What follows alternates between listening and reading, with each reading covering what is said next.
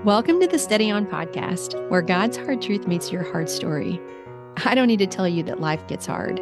Life gets hard, really hard. But God's faithfulness is still active and alive in our hard.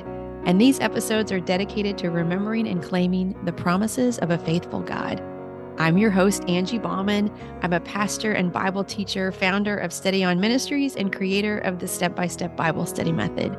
But more than that, I'm a trauma and abuse survivor who carried a heavy weight of shame and worthlessness for many years. And I still struggle, but I live in much more freedom now because I know God through His Word and speak truth to the lies of the enemy with His Word. And that's what we do here. On Mondays, we take it in by studying the promises of God. And on Wednesdays, we live it out with teaching and testimony on the promises of God. So thank you for tuning in, my friend. You are the reason for this show. And I'm so very, very glad you are here. Let's get started.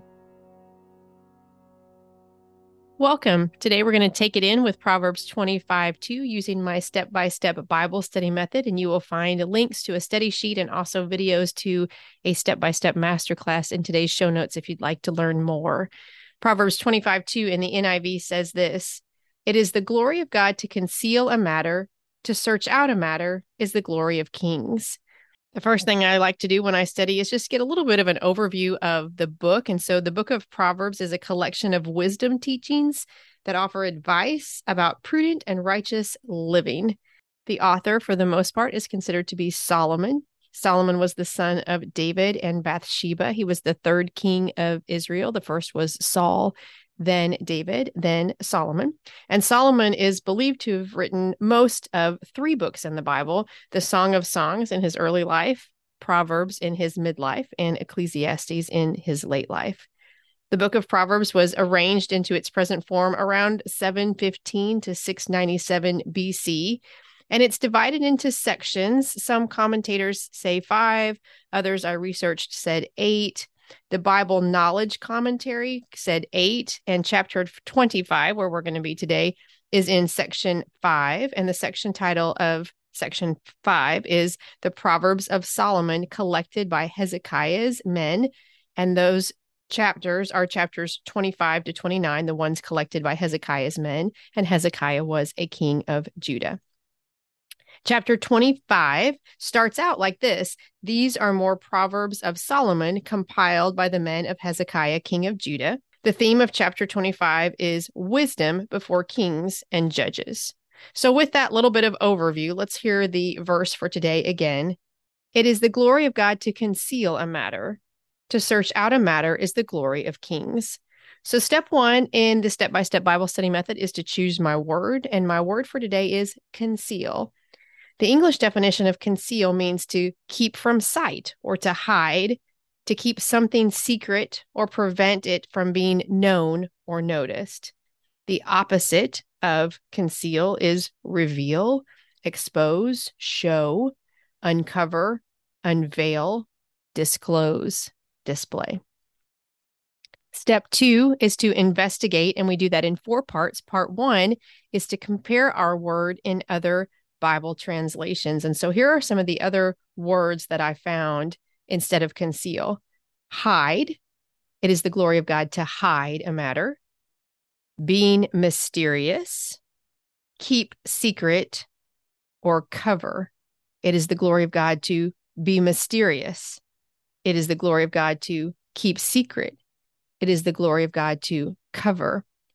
The ERV wrote the verse like this, and I loved it. It says, "We honor God for the things He keeps secret, but we honor kings for the things they can discover."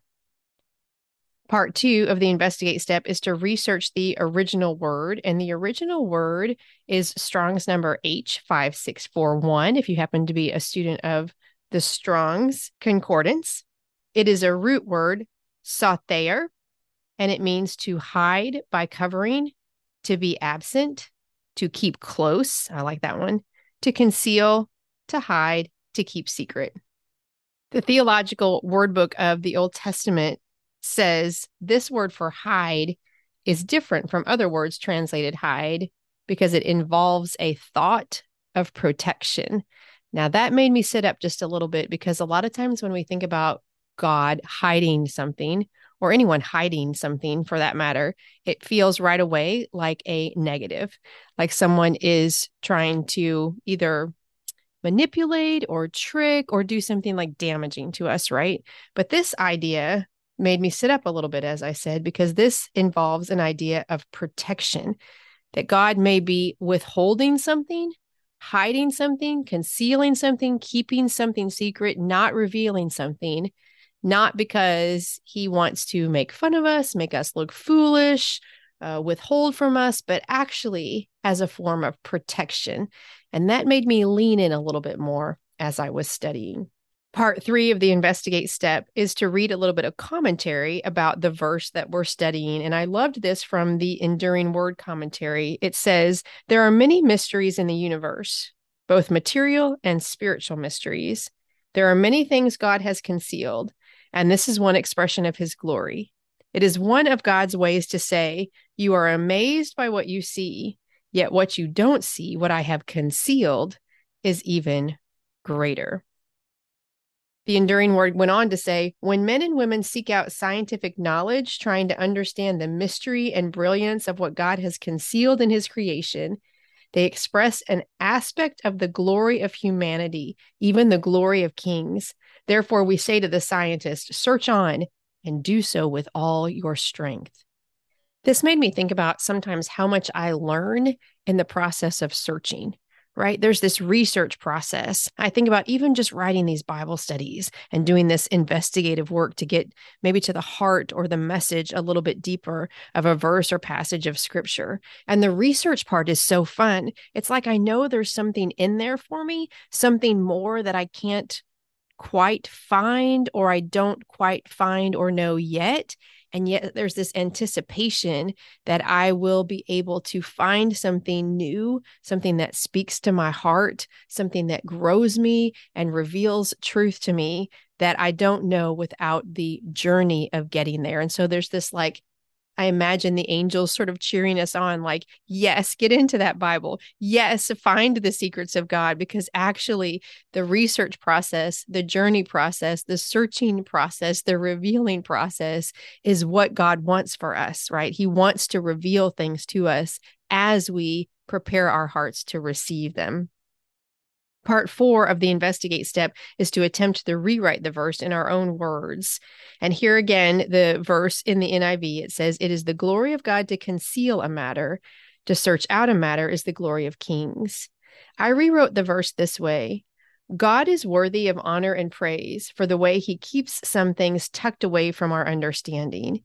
He is also worthy of honor and praise for allowing us the gift of investigating him and his ways so we understand him and can live by his will for us more and more. When you go back to this idea of protection, it's not as if God keeps things from us because he doesn't want us to know them, but he keeps things from us because he understands the timing of releasing the information to us. We only can know as much about God as our heart is ready to receive. And as we know him more, as we spend more time in relationship with him, as we get to know his heart, his wills, his will, his promises, his ways, and what that means in our life, then we will know more and more about who he is. We will see more of what he's doing. We will recognize him faster. We will be drawn to him closer. And all of that happens over time as God continues to reveal things that at one point he kept concealed. It makes me think about my younger son is in advanced reading and writing classes. He's in 7th grade right now. And recently, in order to help prepare him for a writing exam, Josh was learning about annotations. And so there was this series of questions that I was asking him to quiz him as he was preparing to communicate back to his teacher the understanding he had about annotations. And so I would ask him, what are annotations?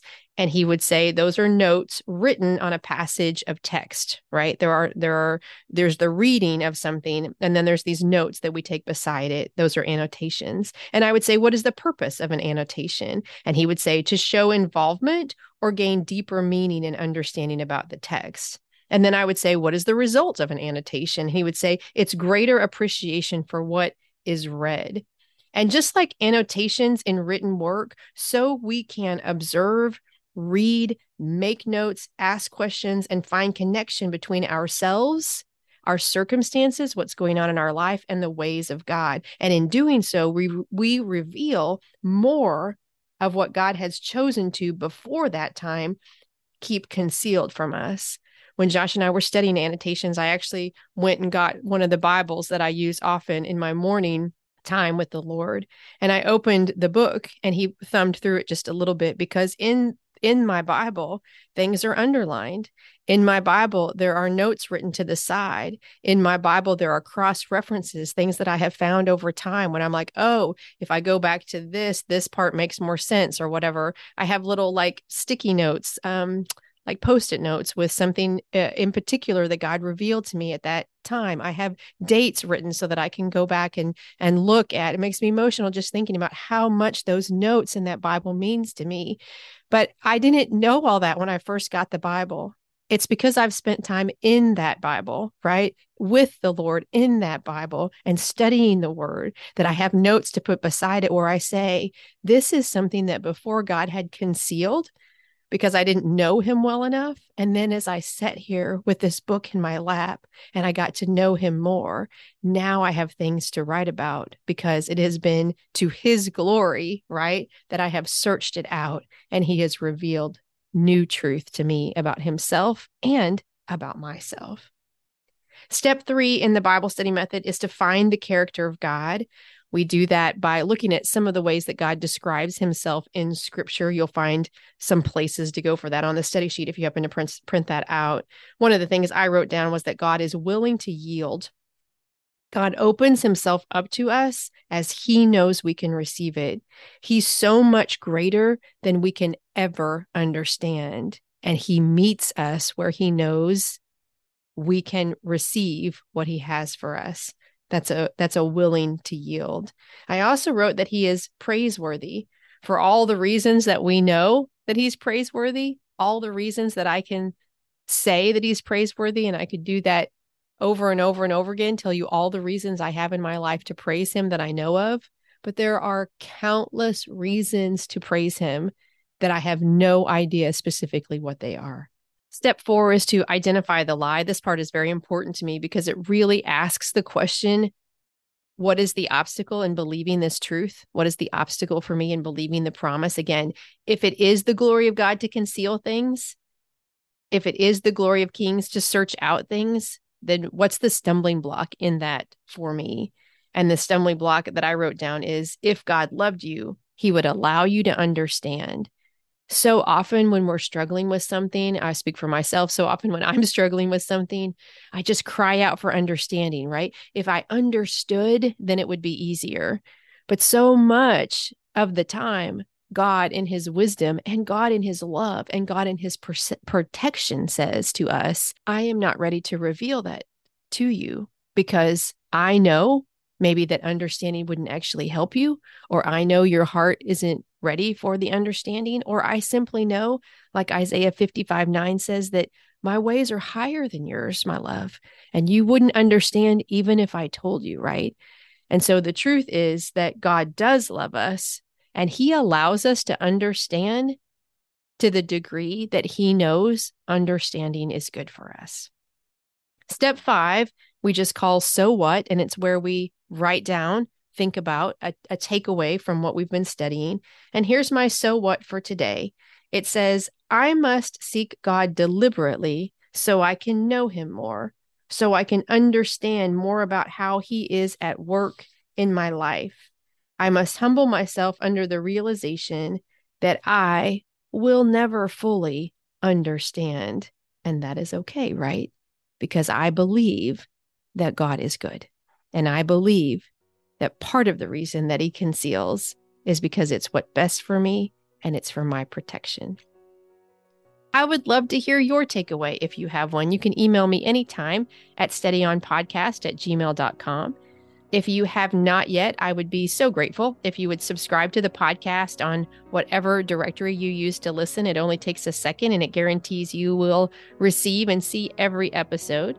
I encourage you to tune in on Wednesday for our Live It Out with Ryan George. Ryan will be here to talk to us about how we can discover or search out adventure in what seems mundane in our life. My conversation with Ryan will be a live it out on this verse, Proverbs 25:2. Thank you so much for listening. I pray wherever your day takes you, you're walking in the confident knowledge that you are a beloved, cherished child of God. Peace.